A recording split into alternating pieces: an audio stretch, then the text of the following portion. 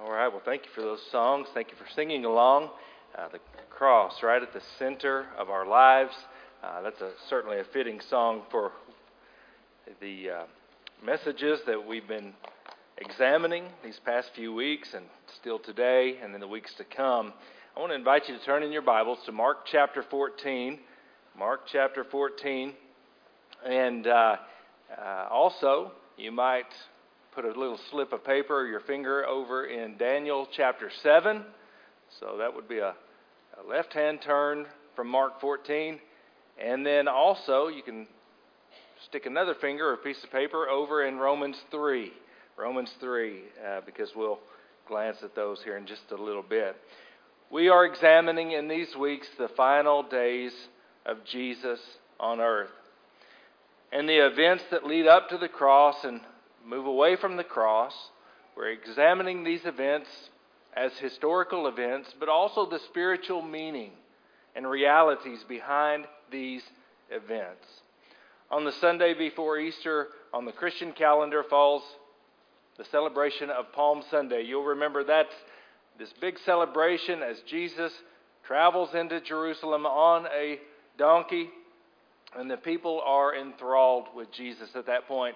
And there's applause, and there is acclaim, and there is proclamation of hallelujah, Hosanna, blessed is he who comes in the name of the Lord. And they're super pumped up about Jesus. But it doesn't last very long. The applause and the acclamation is very short-lived. In just a few short days, Jesus would be arrested, tried, and executed. And those same crowds that were once singing his praises just a few days before will be screaming out to crucify him. Really, there on Palm Sunday, as Jesus makes that triumphal entry, it's the crowd's applause and acclamation that in part provokes the religious leaders who are the enemies of Jesus to go ahead and decide we've got to put this guy away. He needs to die for the nation. And so that's what's happened. We saw Jesus agonizing there in prayer in the Garden of Gethsemane a few weeks ago. And then last week we saw how Judas betrayed his God, his Lord Jesus. And we saw Jesus arrested. And that's where we pick up the story in Mark chapter 14. And really what I want to say to you today is that there are three components or elements to this trial of Jesus that now we will examine in Mark 14. In Mark 14, beginning in verse 55, we're going to see the component where the Jews tried Jesus. We won't read it, but you'll be familiar with the beginning of Mark chapter 15. There were the Romans, under the governor Pilate, who's governor of Judea, tries Jesus. But what I would say to you is that there's a third component, or a third trial going on in this trial. And that is a heavenly trial.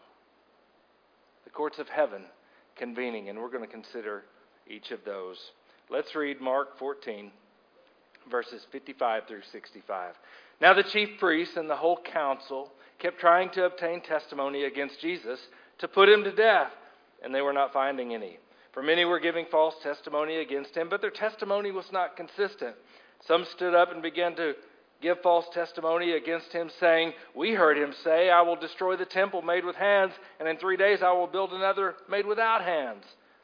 Not even in this respect was their testimony consistent. The high priest stood up and came forward and questioned Jesus, saying, "Do you not answer?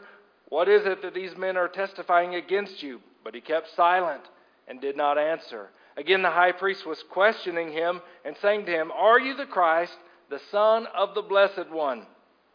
And Jesus said, "I am. And you shall see the Son of Man sitting at the right hand of power and coming with the clouds of heaven." And tearing his clothes, the high priest said, "What further need do we have of witnesses? You have heard the blasphemy. How does it seem to you?" And they all condemned him to be deserving of death. And some began to spit at him and blindfold him and to beat him with their fists. and to say to him, "Prophesy." And the officers received him with slaps in the face. The first thing I want us to consider in this scene is that this scene portrays the depths of man's injustice. The depths of man's injustice. Over the past several years, our country, and much of the world, but specifically our country, has become more and more consumed with trying to bring about reforms, maybe even retribution, against all sorts of perceived injustices, right? There are all these social justice movements. And regardless of how we might feel personally about any one of these movements or all of these movements, we do need to consider this, that justice is an important attribute of God. It's an important biblical theme. It was central to Israel's society. Folks, if we're going to have a lawful and peaceable society in which anyone can live, we need justice. It's important. And so I think that many of these social movements, though I would say there's pieces of them misguided, they are at least on the right track of saying justice for all is essential. The ancient Jews, these religious leaders specifically that Jesus now stands before, they believed, so they said, in righteousness and justice. In the Bible, righteousness and justice, those are fairly interchangeable terms. They have different nuances, but in fact your own translation may go one way or the other there, but keep those together, righteousness and justice. These ancient Jews, man, they were all about ritual righteousness. They were all about doing the things that made them clean before God, to be a holy nation, a holy people. They wanted justice and equity and righteousness. And here is Jesus now standing before the leaders of this righteous, just nation. In this trial, what I would say, justice has been fully aborted. It's been fully aborted. First of all, this trial was illegal. It was happening at night. It was happening during a holiday. They were doing things underhanded. They were not allowed by law, or really it's at least irregular, if not illegal. And now they are bringing these trumped up charges against Jesus. They tried to find people who will give, it says, false testimony. The whole thing, I think that we're meant to see this as, it's a sham. These people who claim to be just and righteous are anything but. Justice has been aborted in this trial. It's a sham. They have no interest in actually discovering the truth about Jesus. They've already made up their minds, this guy needs to die. And so they're going to do anything they can and bring in any person or manipulate the system to get Jesus sentenced to death. That's what they're doing here. But it doesn't really work too well because of the false witnesses. Their stories don't line up, and so they get confounded and they get all messed up. And finally, the high priest comes to Jesus and says, forget all of that. What about it? Are you the Son of God? Are you the Messiah? And Jesus, who has remained virtually silent to that point, simply says, yes, I am.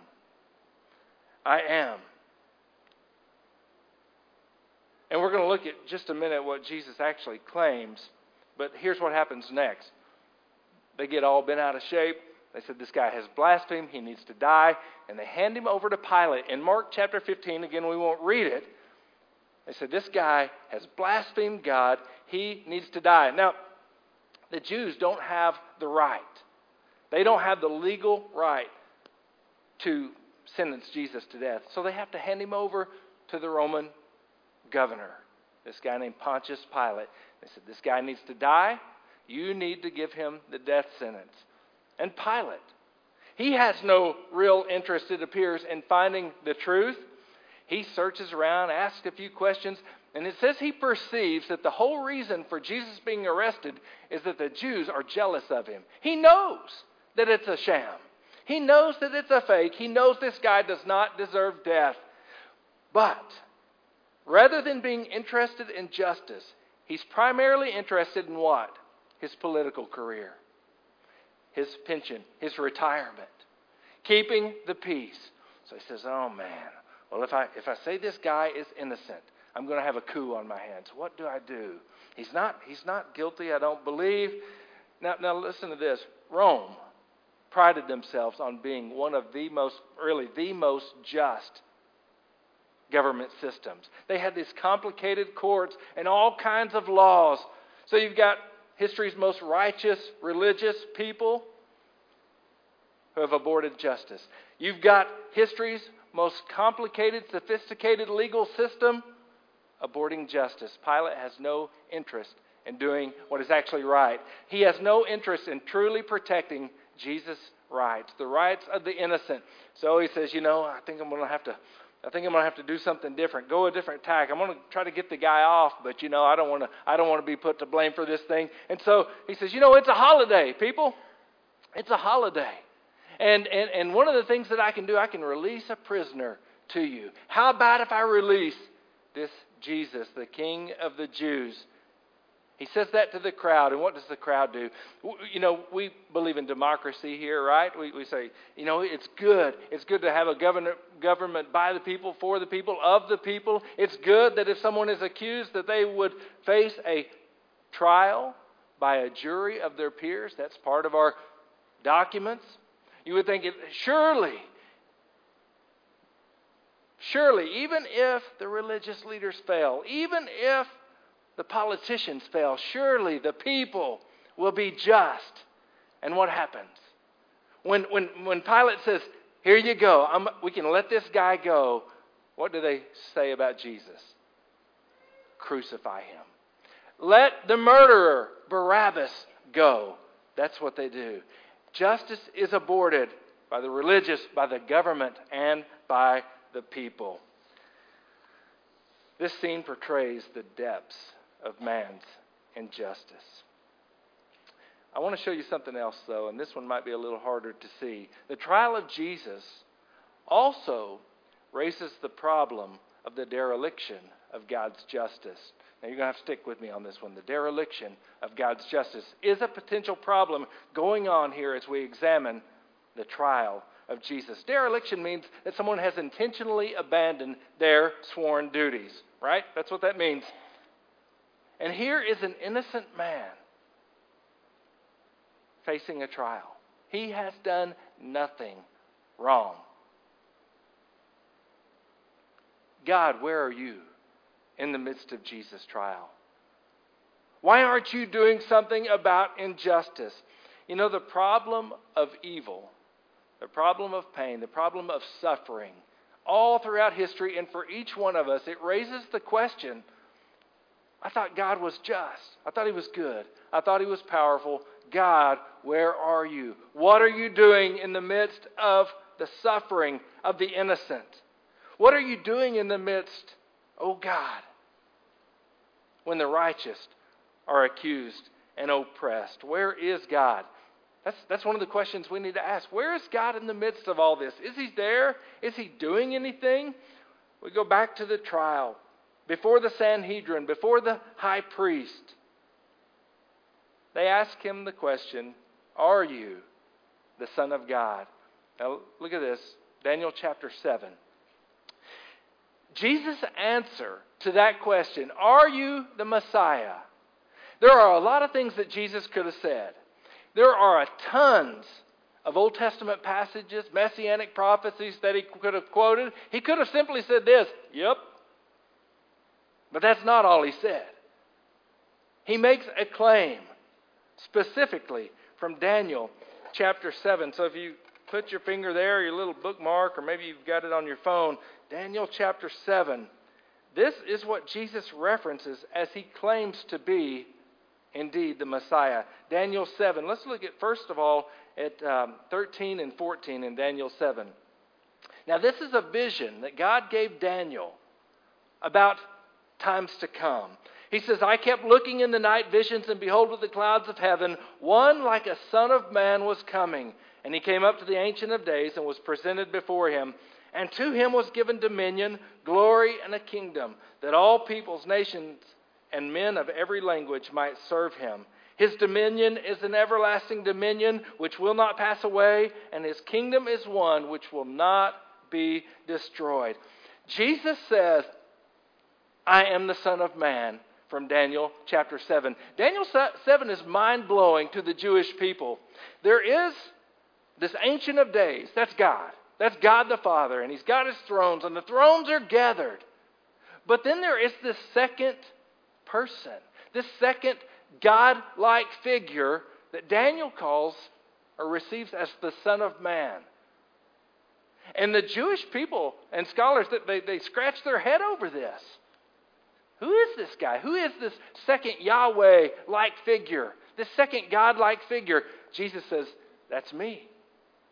I am Him. So not only does Jesus say, yes, I am the divine deliverer. He says, I am the Son of God from eternity. But He actually uses the term, the Son of Man. So it's a specific capitalized title that Jesus is drawing on from the book of Daniel. Let's read now in Daniel 7, verses 24 through 27. And I want you to see in Daniel's vision, after this Son of Man receives a throne and a power and a dominion and the right to judge what God is doing in the heavenly courts. Daniel 7, 24 through 27. He says, as for the 10 horns, out of this kingdom 10 kings will arise, and another will arise after them, and he will be different from the previous ones, and will subdue 3 kings. He will speak out against the Most High, and wear down the saints of the Highest One, and he will intend to make alterations in times and in law, and they will be given into his hand for a time, times, and half a time. But the court will sit for judgment, and his dominion will be taken away, annihilated, and destroyed forever. Then the sovereignty, the dominion, and the greatness of all the kingdoms under the whole heaven will be given to the people of the saints of the Highest One. His kingdom will be an everlasting kingdom, and all the dominions will serve and obey him. You're going, what in the world was that? Daniel receives this vision, and then he receives the interpretation of it. In his vision, and in the interpretation, what he sees is all of these various kingdoms of man popping up, going away. And then he sees this one beast with 10 horns, and the horns are talking, and it's kind of weird. And he's going, what is that? It's kingdoms of man that are unjust. And as that's going on, then God proclaims to this Son of Man, your kingdom is forever. It's almost like this. It's almost like unjust things are happening on earth, but hey, God is wielding His justice in heaven. And you can be sure that God has not fallen asleep. He has not turned a blind eye to what's going on with all of the injustices in the world. God is preparing a perfect and righteous kingdom and king, and it's Jesus. We can't look at everything that I would like to look at with this passage, but one of the important things that I want us to see is that even when all sorts of terrible things are happening on the earth, God has not forgotten. He is still completely righteous and good and just, and He is doing something. Specifically, in the trial of Jesus, I want us to see that God is bringing about His perfect justice. So one of the things that all through this series I've been asking as I'm studying these things and preparing to come and preach is, what does the Bible say is the theological significance of this? What does the Bible say for itself? So not what is Sean Milliken's best creative interpretation of this. What else does the Bible say? So you've got your finger in Romans chapter 3. Turn to Romans 3. This will be the last one we turn to. Romans 3, verses 23 through 26. Now, don't only put your finger there, then pull it out. You're probably going to need to go back and study this some more on your own. I can't give you everything. I've been told to keep it short today. And so I can't give you everything. So you're going to have to go back and see if you can connect some of these dots as your head is spinning now. Romans chapter 3, 23 through 26. The Apostle Paul, in the book of Romans, which is arguably the central gospel book. It's not the 4 gospels, but it's an explanation and an exposition and an application of the gospel. Paul in Romans chapter 3, again, some people would say, yep, and that's the central chapter. That's the gospel chapter of the gospel book of Romans. And then verses 23 through 26, Paul is expounding on what is happening at the cross and the trial of Jesus and all of these events that we have been studying. Let's just read verses 23 through 26. For all have sinned and fall short of the glory of God, being justified as a gift by His grace through the redemption which is in Christ Jesus, whom God displayed publicly as a propitiation in His blood through faith. This was to demonstrate His righteousness, because in the forbearance of God He passed over sins previously committed. For the demonstration, I say, of His righteousness at the present time, so that He would be just and the justifier of the one who has faith in Jesus. Again, there's too much here to deal with all of it, but what I want you to see is that in Jesus' arrest and His trial and in His death, one of the things that God is doing, He's vindicating Himself against any charges that He's somehow unjust or unrighteous because He forgives sins. In other words, think about this. In the trial of Jesus, God is actually exacting perfect, righteous judgment and justice on sin. So it says that in the cross and in the trial of Jesus, God is proven just. God is proven just. So you got to meditate on these things a little bit. And you think about how is God just in having Jesus, an innocent one, executed for the sins of others? That's a great question. This is right at the heart of the gospel. We need to think about these things. And again, we could fill a year with talking about the cross. But one of the things we have to come to grips with is that God's forgiveness is not predicated on God just going, I'm just going to overlook those wrongdoings. Man, there are so many heinous things done in this world.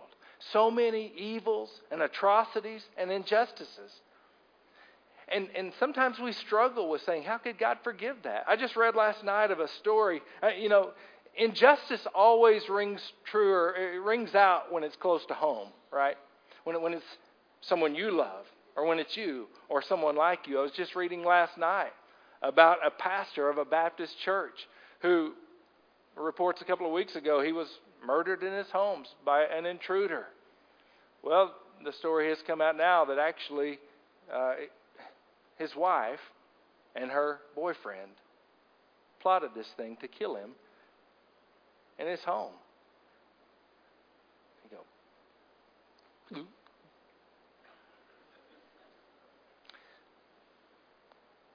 And he said, that is pure evil.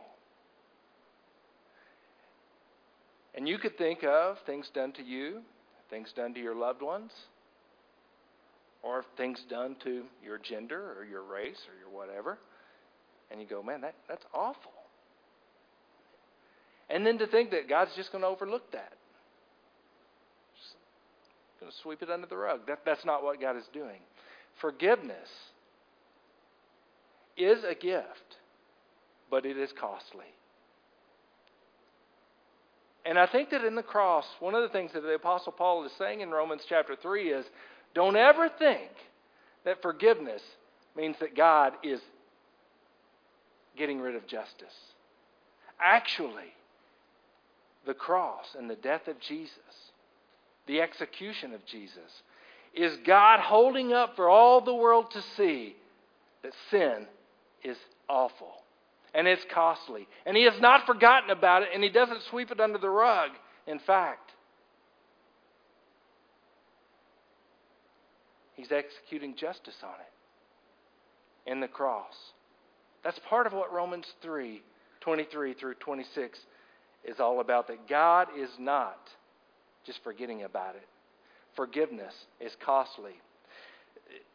He uses a word in Romans chapter 3 called propitiation. Propitiation. Propitiation in His blood. That is the blood of Jesus. You know what that is? Propitiation is a payment or a restitution for a wrong.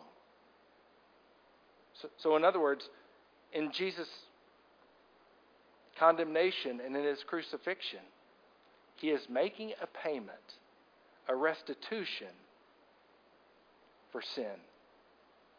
Justice isn't a complicated thing. I think we throw that word around a lot. And I was just thinking on the way to church this morning, I'm like, what is justice actually? You know, have you ever studied something so much you just get totally confused and you don't even know what you're talking about anymore? You're like, yeah, that's what you're doing right now. And I'm going, justice? Well, actually, so we're in this time when people are seeking social justice, and I'm preaching about justice and injustice. What is justice? That's a great question to ask. You know, the answer is actually not really clear. I mean, Google it, find out. That's what I did. People that are seeking justice. So I would ask you this. If something happened to you, or maybe it has happened to you, or you're involved in a social justice movement, I would ask you this. What are you actually seeking? What is justice to you? What do you think it is? Hey, let's do something fun. Anybody want to answer?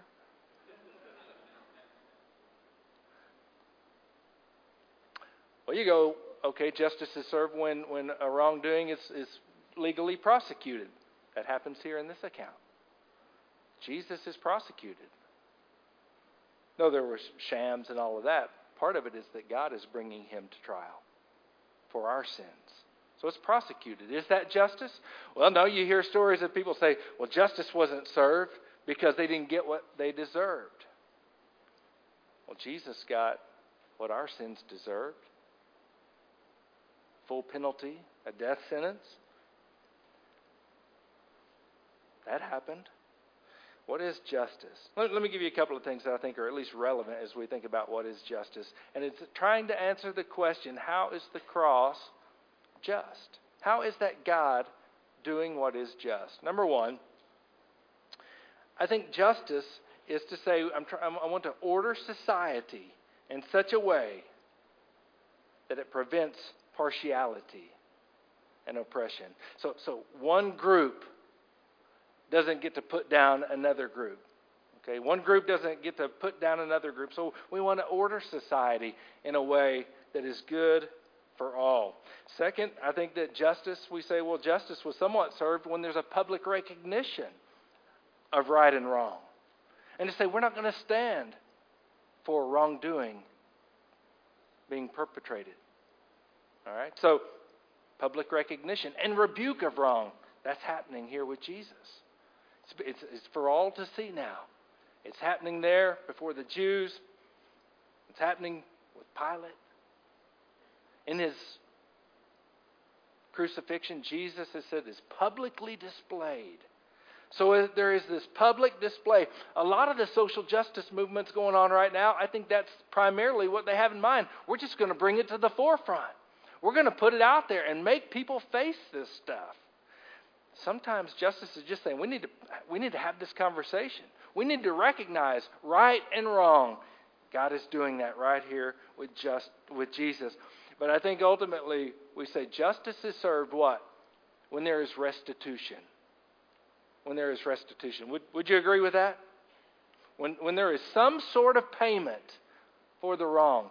Now I say, well, what sort of payment would be sufficient for a murder? How do you pay for that? You know, that's a great question. How does a society pay for slavery? How do you put it? Do you put a dollar figure on that? This is one of the questions and struggles of our society today is how is restitution supposed to be made? And if you really start pressing into this, you go, you know, about the only clear one I can get is like, if you stole $100 from me, you owe me $100 plus my lawyer fees. You know, that's so, you know, we kind of get that. But again, I would say, what about slavery? What about the abortions of millions of babies? What about when I hurt my spouse? What about if someone abuses their kids? What's the restitution for that? And we realize that that's actually hard to get a handle on. But God gets a handle on it. And He says this: restitution, you could never pay it. You don't have enough resources to pay what sin owes. You know, ultimately, all sin is against God. We tend to focus on this aspect. When you sin against me, it hurts me, and you owe me. But there's another aspect that says, actually, all sin is against God, and we owe God. And so on the cross, in Jesus' arrest and His condemnation and His execution, He's paying by His life's blood. The perfect, innocent one is essentially this. It's God saying, there is a debt that no man could ever pay. And it's God saying, but I'm willing to pay it. I had a theology professor that said it about as simple as you can get. He said it this way. He said, if you built your house and you've got your house and a little punk comes and throws a rock through your window, breaks your window of your beautiful house, and water gets in, does all this damage, all kinds of things. He says, you know, and the kid comes and says, I want to be forgiven. You can say, yes, you're forgiven. But somebody has got to pay for that window. And that kid doesn't have the money to pay for the window. Forgiveness, propitiation in His blood is God saying this: I want to forgive you. I do forgive you. But somebody has to pay for sin. I'll pay for it. That's what Jesus is doing. It's God saying, I'm going to pay for it. I am going to be just and also the justifier. So, we need to see that the cross actually is God doing what is just against sin. The final thing I want to say to you about the cross and about Jesus' trial and the courts of heaven convening, not just the courts of men, is that actually this scene poignantly displays God's great love for sinners. God's great love for sinners. For me, Barabbas, I mean, it's just something we should take hold of. Here is this murderer and insurrectionist that goes free instead of Jesus. Jesus should have went free. That guy should have been punished. And the just gives his life for the unjust. It's the great exchange of the gospel. Someone has said that the cross of Jesus is where mercy and justice kiss and meet. God is doing what is just, but He's also extending mercy to sinners. How much does God love you? One of the pieces I had missed in reading this for a long time was when Jesus was standing before the Sanhedrin, before the high priest, these righteous men. And they condemned Him to death. And rather than just saying, bind this guy and send him on his way to Pilate, and let him do what he will, they begin to abuse him. They slap him. They punch him. I don't know why this one stuck with me this week. It says they spit on him. And what did he do? I can't imagine someone walking up to me and spitting in my face and me not, or something. And actually there's a prophecy in Isaiah chapter 50 that says the servant of the Lord, the suffering servant, He will give His back to those who would lash Him. He will give His face to those who spit on Him. He took that nastiness all the way to the cross. And it only got worse and worse and worse.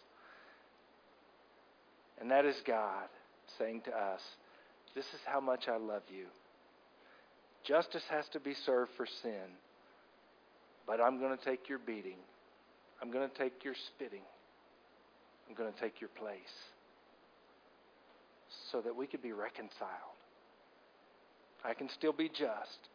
And you can be justified by faith. I love that. Because this is how 1 Peter 3, verse 18, and I'll close with this, interprets the crucifixion, the trial of Jesus. He sees the same juxtaposition of God's justice and man's injustice. And here's what he says, and this is where I got the title for the sermon, The Just for the Unjust. For Christ also suffered once for sins, the just for the unjust, that he might bring us to God. Christ suffered once for sins. In other words, if you come in the train of Jesus and you say, I'm clinging to Him, I'm believing on Him, He has suffered once and for all of your sins. He has taken your spitting and beating and death. He has shielded you from it. He did not shield Himself. The just died for the unjust, once and for all, so that He could bring us to God. Sin ultimately separates us from our Creator God. And Jesus came, and He suffered, and He died, so that God's justice could be satisfied, and that His mercy could be extended to you and to me. That is the very heart of the gospel. Today, I want to call you to believe on the Lord Jesus. To understand, you see this in our country right now. We're struggling. The country is struggling to get a handle on justice. But one of the things, and not to minimize anything, but one of the things we need to recognize is, folks, there is not one person in here or out there who can stand. In other words, we have all committed injustice and sin and atrocities. Man, if everything we'd ever said or done or thought was put out there for all the world to see, who could stand? Who could stand? Not me. There would not be one person left standing in the courtroom of God if it wasn't for Jesus. He died for us, the just for the unjust. And I want to call you today, as best as I know how, as sincerely as I know how, to trust Jesus and what He did on that cross for you. That is the only way you'll be able to stand before God, is to say, that's what I believe. That's what I'm trusting. He's the one who paid for me. Would you bow with me?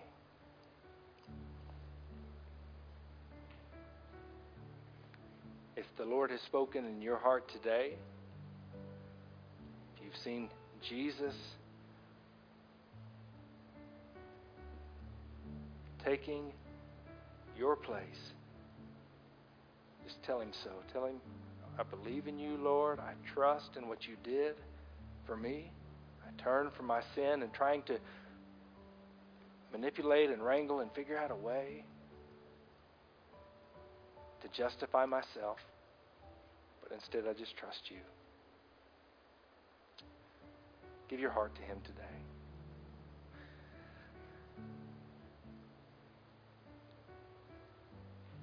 I need to say this to Christians, because I think this is what 1 Peter 3 is actually saying. He says, you're going to be persecuted.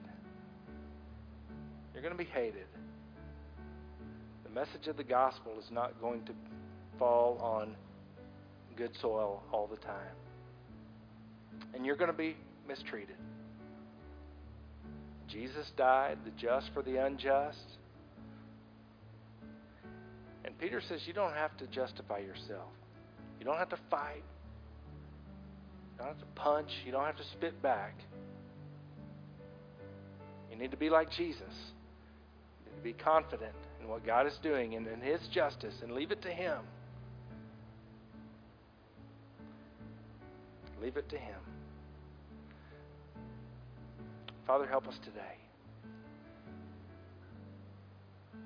to lean on the old rugged cross, to see Jesus there receiving what our sins deserve and providing a way back to you.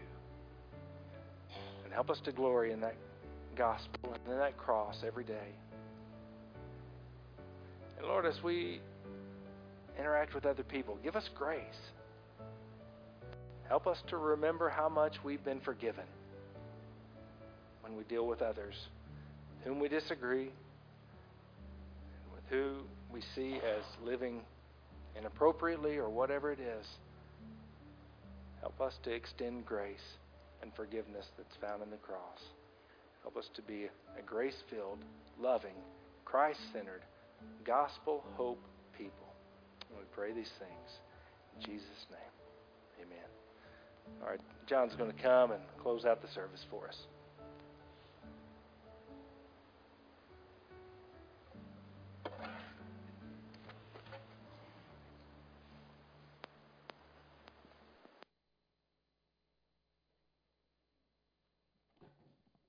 Just a moment, we'll celebrate birthdays and anniversaries. Just a few things before we do that and dismiss in prayer. Just a few reminders.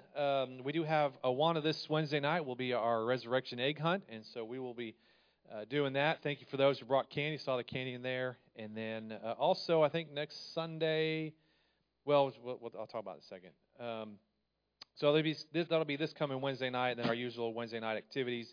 We do have two Bible studies, one that's going on in here in prayer meeting on Pilgrim's Progress, and then with Ron Godfrey, and then the Cones are in the shower room, and they're doing the Bible study on the book of Ruth.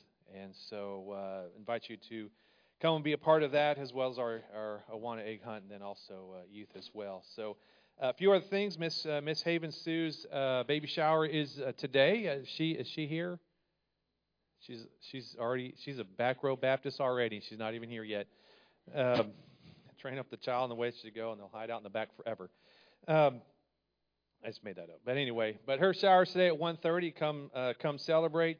You always know the second child, they diapers, baby wipes, and baby bath products is what they're asking or needing. That means you've had a second child. Amen, parents? First one, you're like, let's figure this out. Second one, like, they need to bathe all the time, and those diapers never end. If you haven't had kids yet, God bless you. So maybe one day you'll be blessed. So that's today at 1:30. Also, the Secret Sister drawing. It says April 21st. I've been out of town this week. I don't believe that's the correct date. It's the 11th.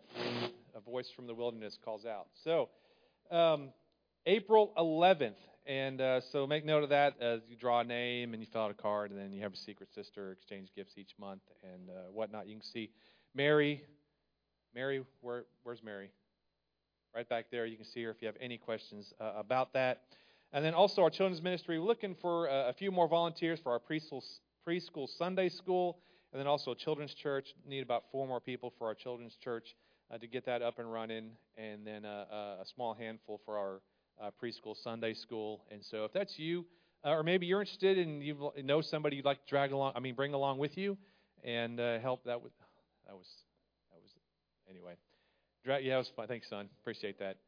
If you know somebody, team up together. You can serve together alongside of each other on your appointed rotation. And so if you're interested, please see me and let me know. We are coming upon Easter next Sunday. It's hard to believe. We've rounded third base, heading home for school, and then Easter is this coming weekend. And we do have a communion service this coming Friday night, as well as Sunday morning at 7. We will have our sunrise service here, and then we will have our breakfast like we've done in the past, and then Sunday school, and then our morning worship service. I believe between the breakfast and Sunday school, the kids will have another egg hunt, I believe is what my wife told me. Is that correct? Correct. So that'll be next Sunday. So I believe that's all the announcements that I have.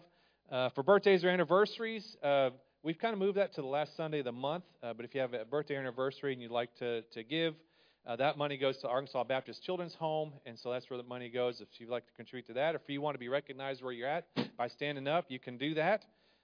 We don't mind. So any birthdays or anniversaries for the month of March?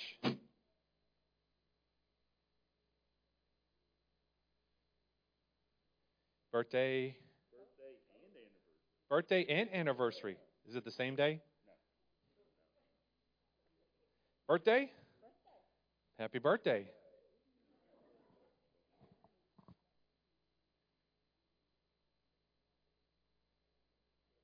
Birthdays. Hospital a little busy this month. Anniversary. Anniversary. Any other birthdays or anniversaries? Anybody hiding out in the balcony? All right. Well, congratulations on anniversaries and birthdays. Let's stand and we'll be dismissed in prayer this morning.